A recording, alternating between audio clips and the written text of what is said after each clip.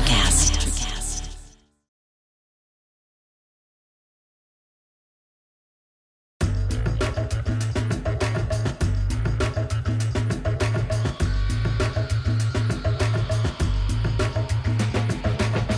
This is Entrepreneurs Exposed, where we speak with all kinds of founders and creators doing amazing things in business and beyond. On the show today is Andrew Peek. He is the co-founder and CEO at Delphia, a membership-based investment collective where people pool their data to gain access to exclusive investment strategies. After selling his previous startup to Shopify, Andrew purchased a Toronto-based research lab with the mission of helping people derive benefit from their data.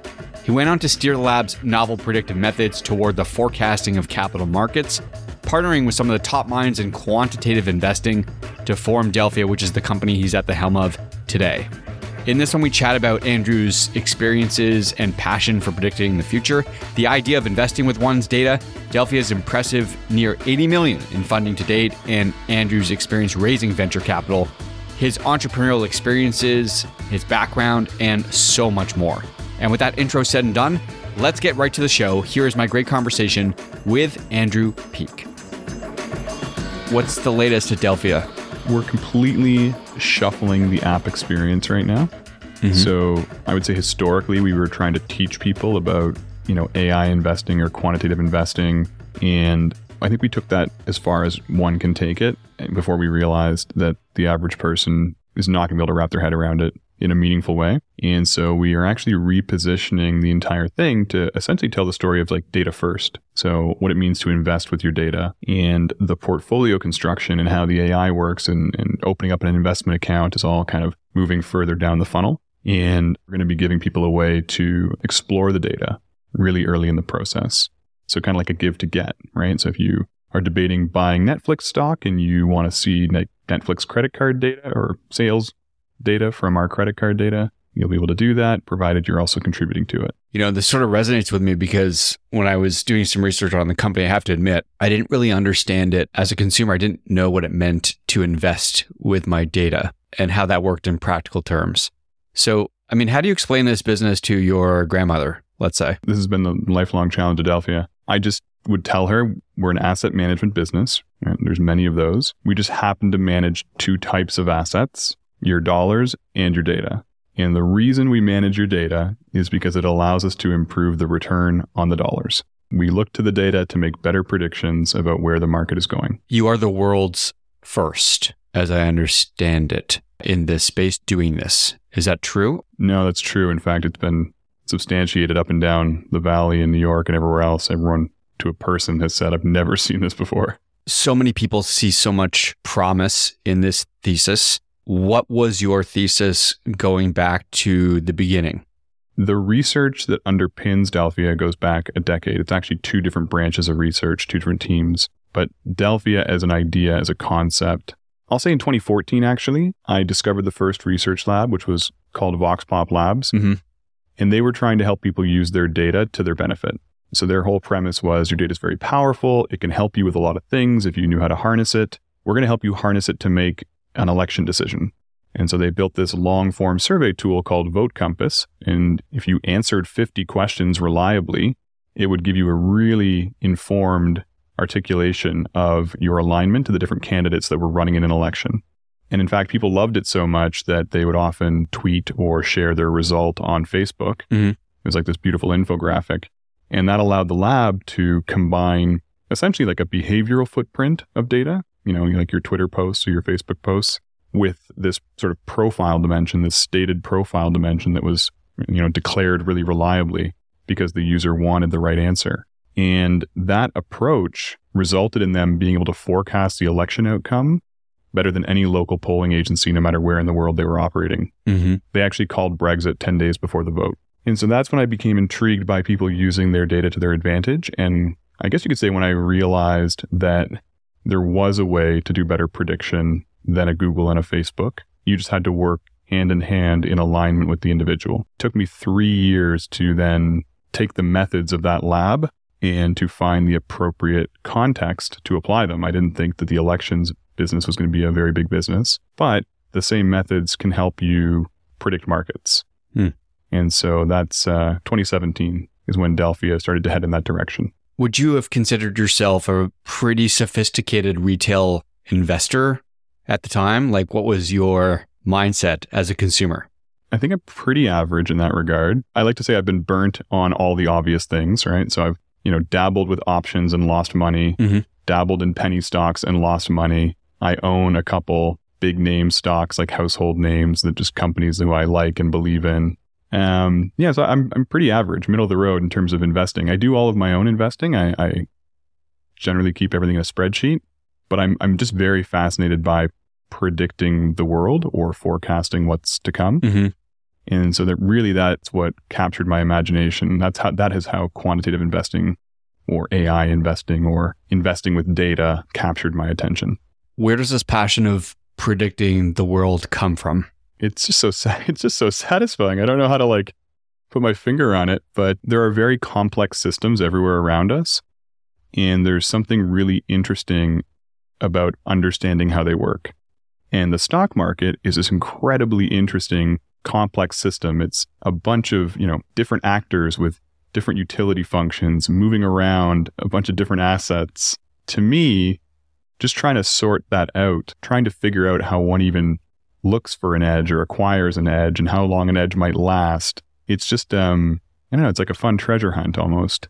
On your site, you have, under the vision tab, the question of, in the long run, is beating the market even possible? ? Would you say it is, I assume? I mean, it is we know it is temporarily. Is it in an indefinite way? I don't know. I actually don't know. Actually, I had a really interesting conversation this morning with our CIO, Jonathan Briggs. Jonathan's thesis is that proprietary evergreen data will give you a perpetual advantage in the market. But believe it or not, there's actually a counterfactual to that. There's a thesis that says, even if you had proprietary evergreen data, somebody else would be able to reverse engineer the knowledge graph behind that data using other data that's not proprietary. There's still 2 points of view here. I just think it's a fascinating thought experiment. You're trying to estimate the future of data, the future of compute, machine intelligence, all these things. And you have to be able to forecast how they evolve in a totally uncertain present moment and how what the interplay might be between them. And, I guess maybe my mind likes, stimulating challenges like that, but I could think about that all day. You have a big machine learning component to the model, obviously. How do the mechanics work once a user begins to engage with Delphia and begins to share one's data? How do they capitalize? Yeah, so the big advancement at Delphia, or a brief history of how Wall Street quant funds work today, is they use machine learning to predict stock prices. The price is the target. And the reason is really intuitive. It's because you have an observation of a stock's price every single day, so you have lots of training data, and you need lots of training data to train a machine. Now, the problem with that is that, and we realized this a few years ago, when you put the machine into the wild, when you run it live, it ends up tripping on something it's never seen before in the training, right? Something that happens to move the stock's price, like some exogenous event like a pandemic or a surprise election outcome or what have you. And the industry responded to this by essentially turning over the position. So they would place a bet on a stock and they would try to turn it over way faster. So they would sort of hedge out any exposure to these outlier events. And now if you go up and down Wall Street and talk to a quant fund, there's like the high frequency group, but the two sigmas are really they're still turning over their positions now in about 5 days, which is very fast. Delphia, we've gone the other direction. So my partner, Jonathan, his big insight was, well, is there something that's more stable than a stock's price, but that is still kind of co-integrated with price, which led him to fundamentals. Every company has fundamentals. And if you believe that Benjamin Graham quote that in the short run, markets are a voting machine, but in the long run, they're a weighing machine. And so economic outcomes do matter. Markets reward the winners and punish the losers. Well, then fundamentals are maybe the right target.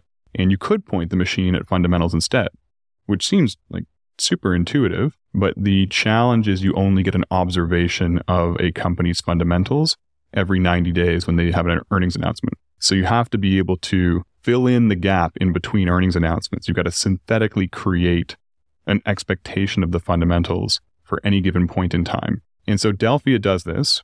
We make predictions about 3,000 companies and about their fundamentals. And a fundamental is like Netflix sales for example. And if you double click on that, you might end up in some set of KPIs, key performance indicators, like subscribers, time on site, churn, whatever the case may be. And so user data or consumer data is very useful in predicting those KPIs, which allow us to make a more confident fundamental prediction. Does it matter where the investors are located? Are you guys global? Right now, we're very US focused, right? So we're forecasting US equities, and therefore US persons data is more meaningful to us. Mm-hmm. It's not to say that these companies don't also derive sales in other markets. The US market does represent, in often cases, a large fraction of their sales. And so we're okay with just that sample for now. Okay. And so you pull data and you pull things like Amazon purchase history, Robinhood trading data, social media activity, and this helps retail investors compete against big institutional players. Is there anything else someone would need to know to understand how this app works on a deeper level? And if someone is more concerned about sharing this kind of data with Delphia, how do you get over that hump? Yeah, my hope is that people don't actually need to know very much at all, right? My hope is that people can understand an index fund, right? They understand that they're used to buying an index fund that has an objective to do average returns of the market. And the reason an index fund is such a popular concept is you get hundreds, if not thousands of stocks in one fund. So you get broad exposure to the market. Delphia is providing the exact same thing, which is hundreds, if not thousands of stocks in a portfolio. The only difference is the objective. Whereas an index fund is trying to do average returns, Delphia's objective is to do above average returns. And all that means is that we're going to change the weighting ever so slightly between the individual stocks. We're going to put a little more emphasis in places that we think are undervalued, a little less emphasis in places we think are overvalued. That's it. That's all you need to think about. You don't need to be good at guessing stocks. You don't need to know which ones are going to win or lose. We're going to take care of all that. But to your second point, you do need to be prepared to contribute data. And there's definitely two camps. There is a camp of people who are ready to use their data like an asset, right? They want to use all of the assets at their disposal to build their wealth. And then there's a camp of people who are very privacy concerned and would not want their data in a whole new place. They feel they've got enough exposure already, so why add another piece to the surface area? And I think the truth is, all we can do is build trust over time. The reason I say we're an asset manager for data and dollars is because an asset manager has this fiduciary obligation to you, which is like got a legal definition to it, right? We're trying to be good stewards of your data. And I just think given enough time, if people see that that is true, more and more people will consider it.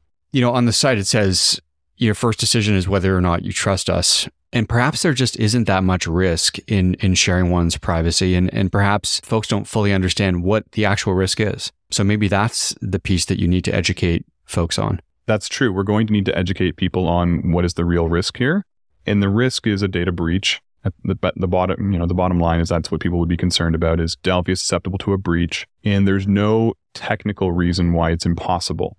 We don't live in the era yet where concepts like federated machine learning have been rolled out in production across all phones. Just for those listening, that just means that your data, we can train a model on your data, but it never has to leave your phone. We never have to pull it into the cloud. We're just not there yet. One day we will be. So for the moment, you are relying on Delphia to be good at storing data and ensuring that there's no breach. And we hold ourselves to standards that I would say are higher than even a bank's standards, but there's no guarantee that it's impossible. And so if the consequence of a breach for you is so significant that you just can't risk it, beyond Delphia, there's probably a number of services that you should consider not using in that case. What are some of the major challenges you're facing as you scale up? Is it, regulatory in nature? Is it those conditions? Is it the market specifically? Is it competition? What are the key barriers here? I think you touched on it earlier. Like one of the key barriers is comprehension. We're teaching people to invest with their data, and they've never heard that before. And just having people wrap their head around the idea that, hey, if you have a phone, you're an investor. Consider or look at every app on your phone like an asset, and we can turn that data into a renewable source of capital for you. That's literally all we're trying to get done right now. Now, to do that, there's a ton of building blocks beneath the surface, one of which, you're right, is regulatory. So we are doing this we are regulated by the SEC as an investment advisor. we're about to launch a new SEC registrant, which is to say we're going to have 2 investment advisors just to sort of separate a couple of different concerns.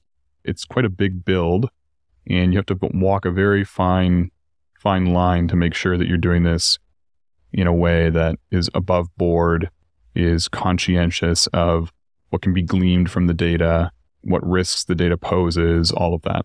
Mm-hmm. I want to ask you about your background because I found it so interesting. I mean, you have such a colored background as an entrepreneur. You've been involved in hotels, you've been involved in camps, you've been a speaker coach, you've been in software prior, you've sold a couple companies to Shopify. It's really impressive, but I think it's hard to kind of understand your trajectory as an entrepreneur. So I'm just curious, like, how did you arrive here at Delphia? I mean, and so far it's been an incredible story. You guys have raised close to 80 million, backed by some very notable investors. So congrats. But how do you sum this up? I mean, how did you get here? I honestly think it's just curiosity. I just have a really insatiable curiosity. And, I identify more as an entrepreneur than a tech entrepreneur. And so I've been starting companies since I was 16 years old. It just so happens that, technology is my favorite sandbox to play in now because the design space is so massive. And so it's, if you like to build systems, it's a wonderful place to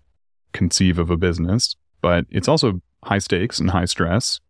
And so you're right, in between my last tech venture and this tech venture, I gave myself a little reprieve and, did some entrepreneuring that was, I would say, a little easier. Started a hotel, as you mentioned, which was the only project I think I've ever delivered on time and on budget. Invented a card game, started a fashion line, did some film projects. I think I just have, like I said, a very insatiable curiosity and a strong desire to go from 0 to 1 and just make things and then look back at it and go, oh, that was easier than I anticipated, or, harder than I anticipated, or some kind of learning curve. Delphia is definitely the biggest swing I've taken. I went in eyes wide open. I knew this would cost me a lot, and it has, but it's also like very satisfying because if it works, it is the kind of project that could leave a huge imprint behind. It could survive me, which is sort of was my criteria for my next venture. When you say it's cost you a lot, is that beyond finances? Do you feel like it's cost you in terms of stress level, an emotional toll? How would you describe it? Yeah, I mean, I was married at the start of the project. That's one. Definitely from a health perspective, physical health perspective, the mental load is non-trivial.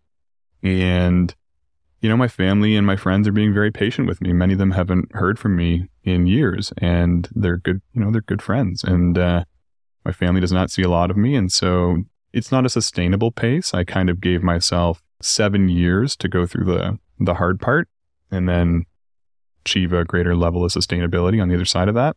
And I'm 5 years in out of the 7. So definitely feeling the cost in certain places. You've done a TEDx talk on this topic of stories, quoting your stories are going to kill us. And this idea of sort of commitment to rewriting one's story, I think is a really intriguing concept, certainly one that's unique and you don't hear that often. But this is essentially what you're doing, and you have a history of this. Mm-hmm. So what sort of story are you hoping to write through this chapter at Delphia? Interesting. I hadn't thought about it that way before. I think this is for me a legacy project, if I'm honest, right? So if I can do this and it can survive me, that's the thing I'm leaving behind, right? So with Delphia, my appetite is not really to sell the company ever. It's to run it till I'm old and gray and then hand it off to the next person. Because I do truly believe that data will be the currency of the digital age, and that we're going to need to give people a way to turn data into capital if they're going to have a road to prosperity. I just can't see us getting there using our labor in 20 years. People need assets and we need to come up with more of them. And so this is for me like a chance to have an impact and leave something behind. How do you square that with the typical venture capital agenda of, say, a 10x return on a portfolio investment? As you described this, right? You want to grow this until you're old and gray, never sell it. Mm-hmm. How do you talk to your VCs about that? Well, you know, there's opportunities for liquidity along the way. You know, new people join your cap table, other people peel off. You can take the company public. I still think you can create liquidity events. Obviously, Delphia has a token as well as of recently. And so they're pretty good about having patience, right? They knew when they invested, they were investing in something that was aiming for a $1 trillion business. And it's just kind of one of those things where I'm upfront about, once you write the check, we're swinging for the fences, and I don't really know that I'm going to burn the ships along the way, put it that way.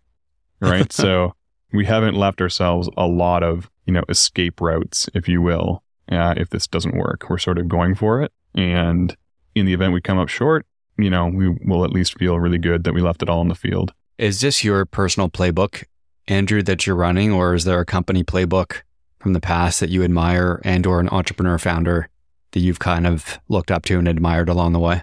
Well, this is a controversial answer to that question. I have a ton of respect for Elon as an entrepreneur, and that burn the ships mentality that he has taken along the way with Tesla or SpaceX or what have you. It's controversial because he's in the news right now with all these, free speech concerns and whatnot. I'm going to set that aside for a minute and just say that as a systems thinker, he's incredible, but he also approaches it as though there's no other choice, right? There either is or is not, and it's not a gradient.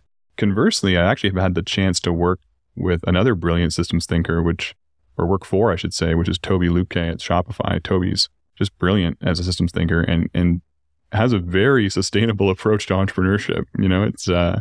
He makes progress year over year, generally has good boundaries around work life. And so it's good to hold up both examples, I think. My business partner, Cameron, our CTO, he's much more like Toby. And so we counterbalance each other well. So you spent, I think, close to 7 months, right, at Shopify post Jet Cooper acquisition, was it? Yeah, it was a cup of coffee. Sure. It's a nice cup of coffee still. I think folks would ask you, notwithstanding the short time there, what were your key takeaways, moments, experiences working with Toby, working with Shopify?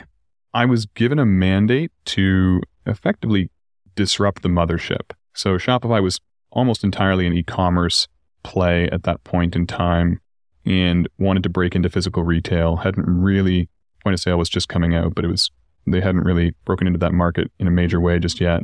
And, Toby, to his credit, gave me this mandate and said, can you figure it out? Can you figure out how to effectively cannibalize our core business? Which I loved as a challenge. He had an interesting way of equipping me to go after the challenge. I think I had one resource at the time. I had to really fight for resources. I had one person. And so it forced a lot of ideation, a lot of hypothesis validation, etc.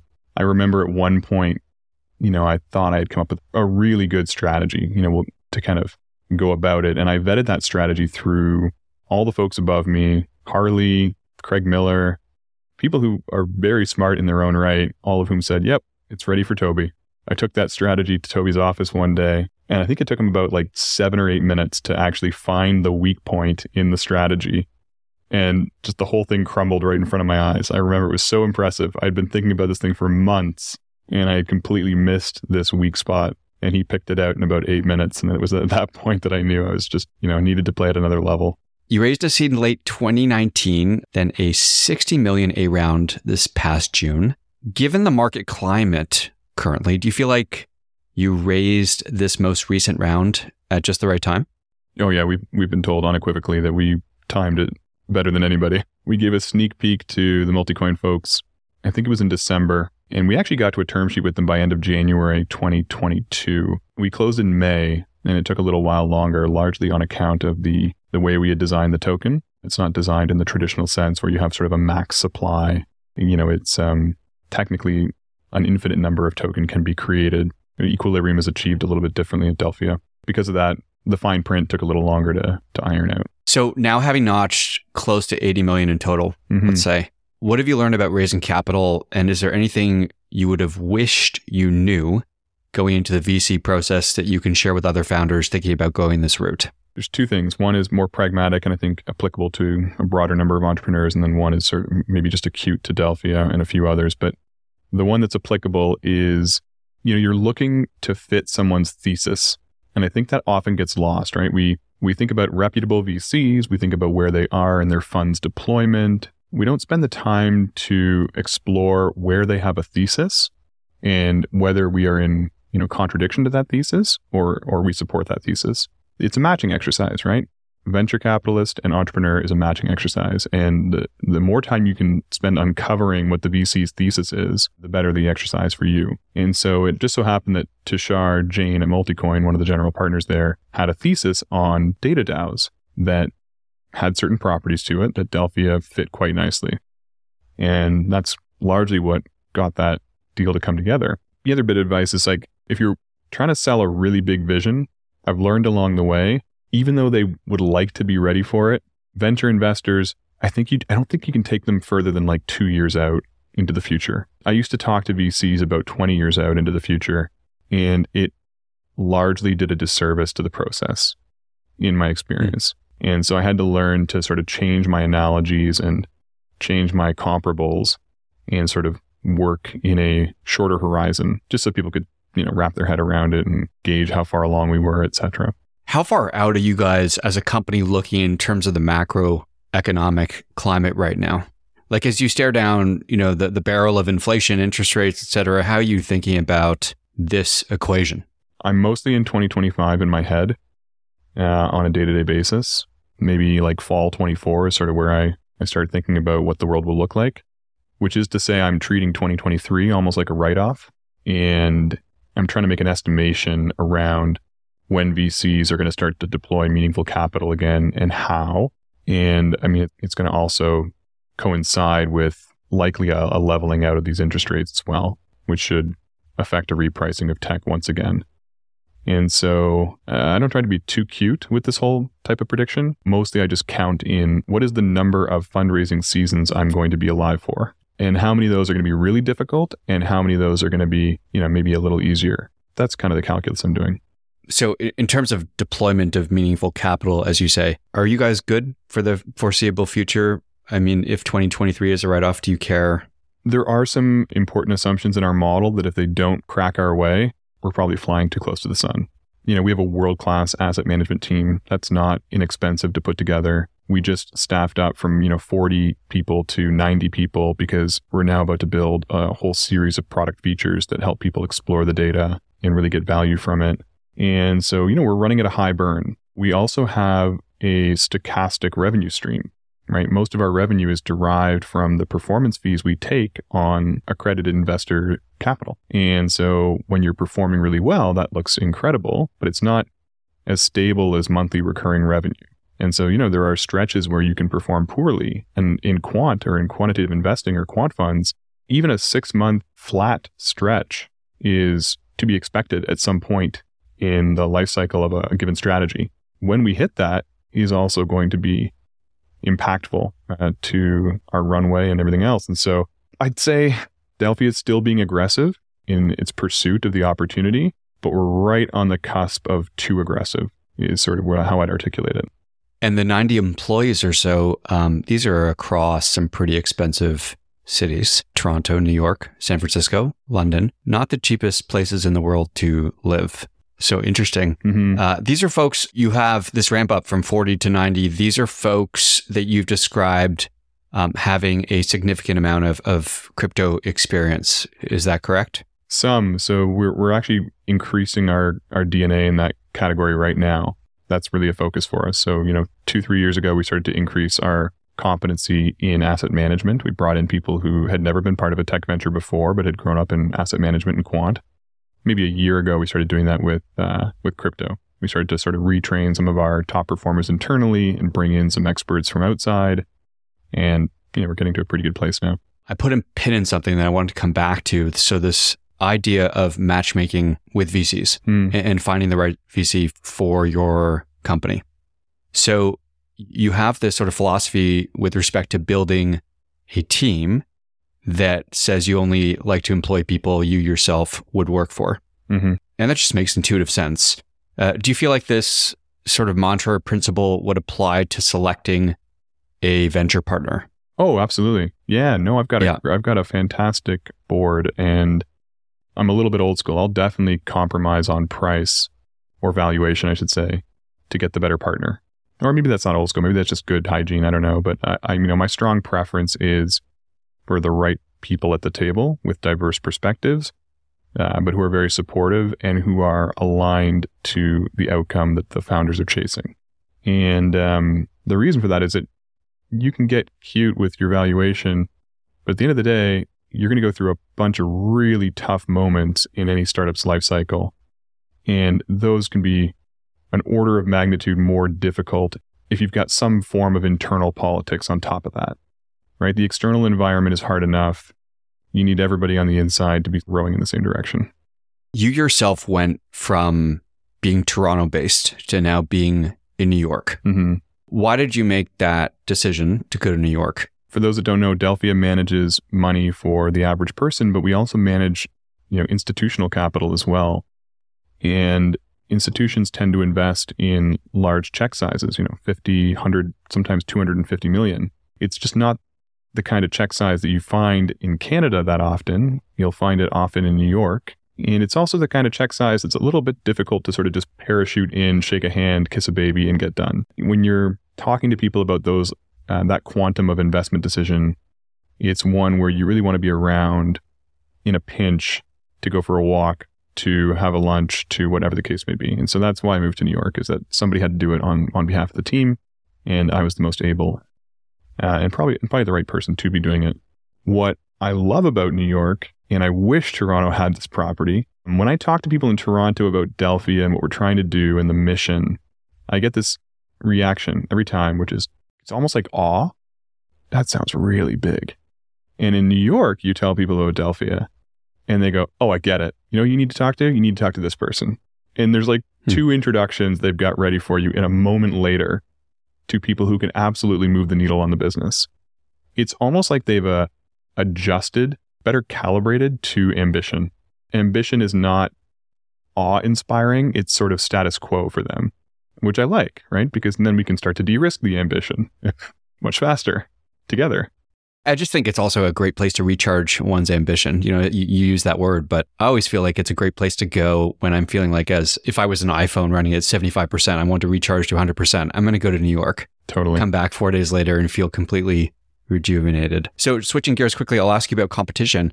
These names that folks write about, so Galaxy Digital, Oriente, I'm not sure if I'm pronouncing that name correctly, Wealthsimple may or may not be in this mix here. Do you view these folks as competitors, or do you view your competitor set as just completely different than the way the media is sort of writing about your competition?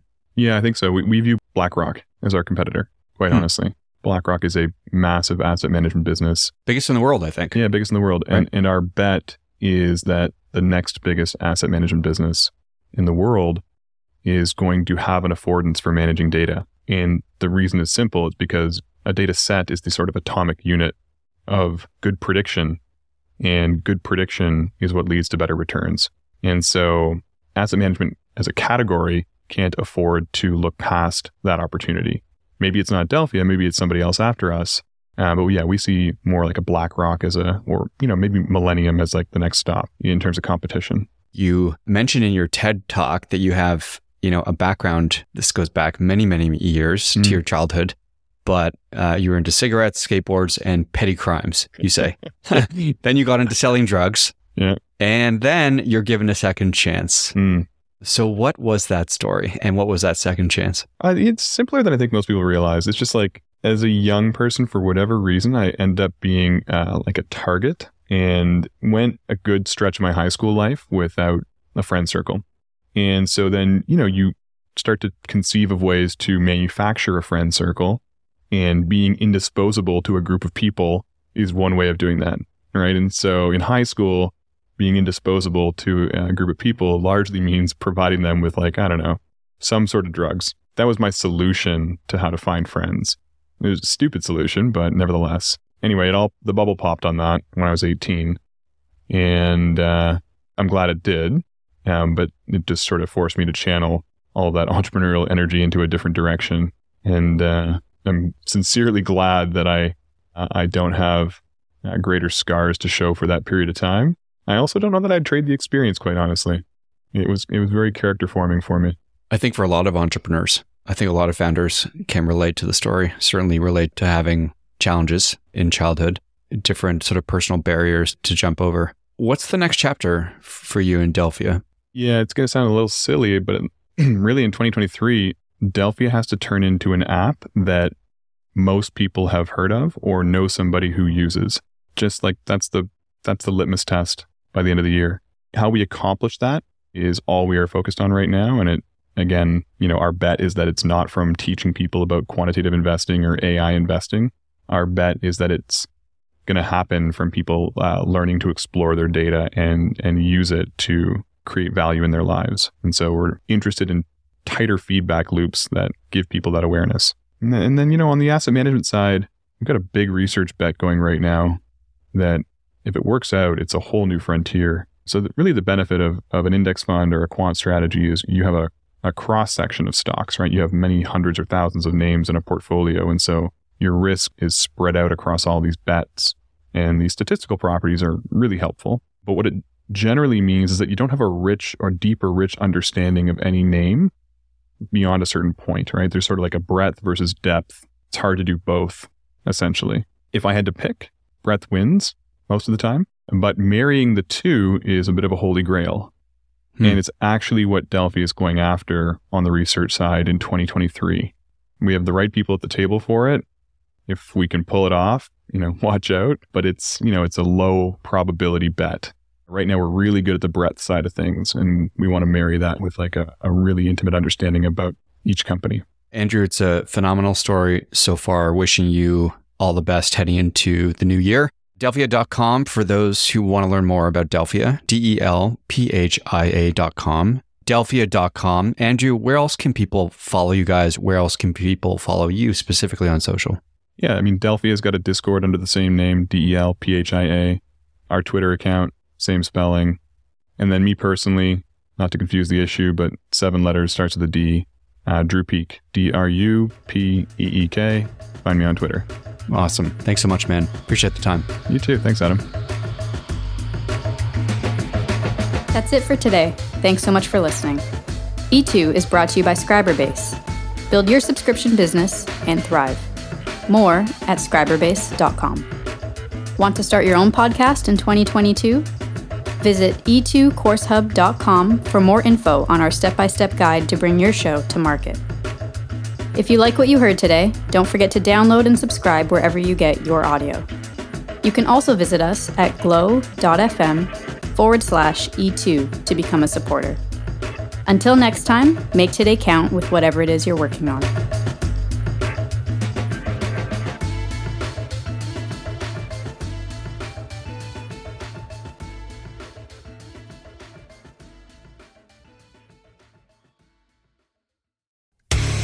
Hey there, I'm DC. I host the rock podcast, Back to the Arena, The Interviews. It's about a 30-minute podcast where I talk one-on-one with a band who has released new music. You can find us on all the best podcast sites like Spotify, Apple, Google, iHeartRadio, and more. If you're a rock fan like me, subscribe today to Back to the Arena, The Interviews. Electricast. Welcome to Sarah Talk Solutions. Ladies and gentlemen, you've tuned into a bit of a different type of show. I'm Sarah B and I'm your host. You can find me on my IG, which is Aussie_Sarah_LA. I talk about amazing, relevant conversations and topics and what functions that goes on in this magical, wonderful, wonderful city of the City of Angels. My IG, which is Aussie_Sarah_LA. Electricast.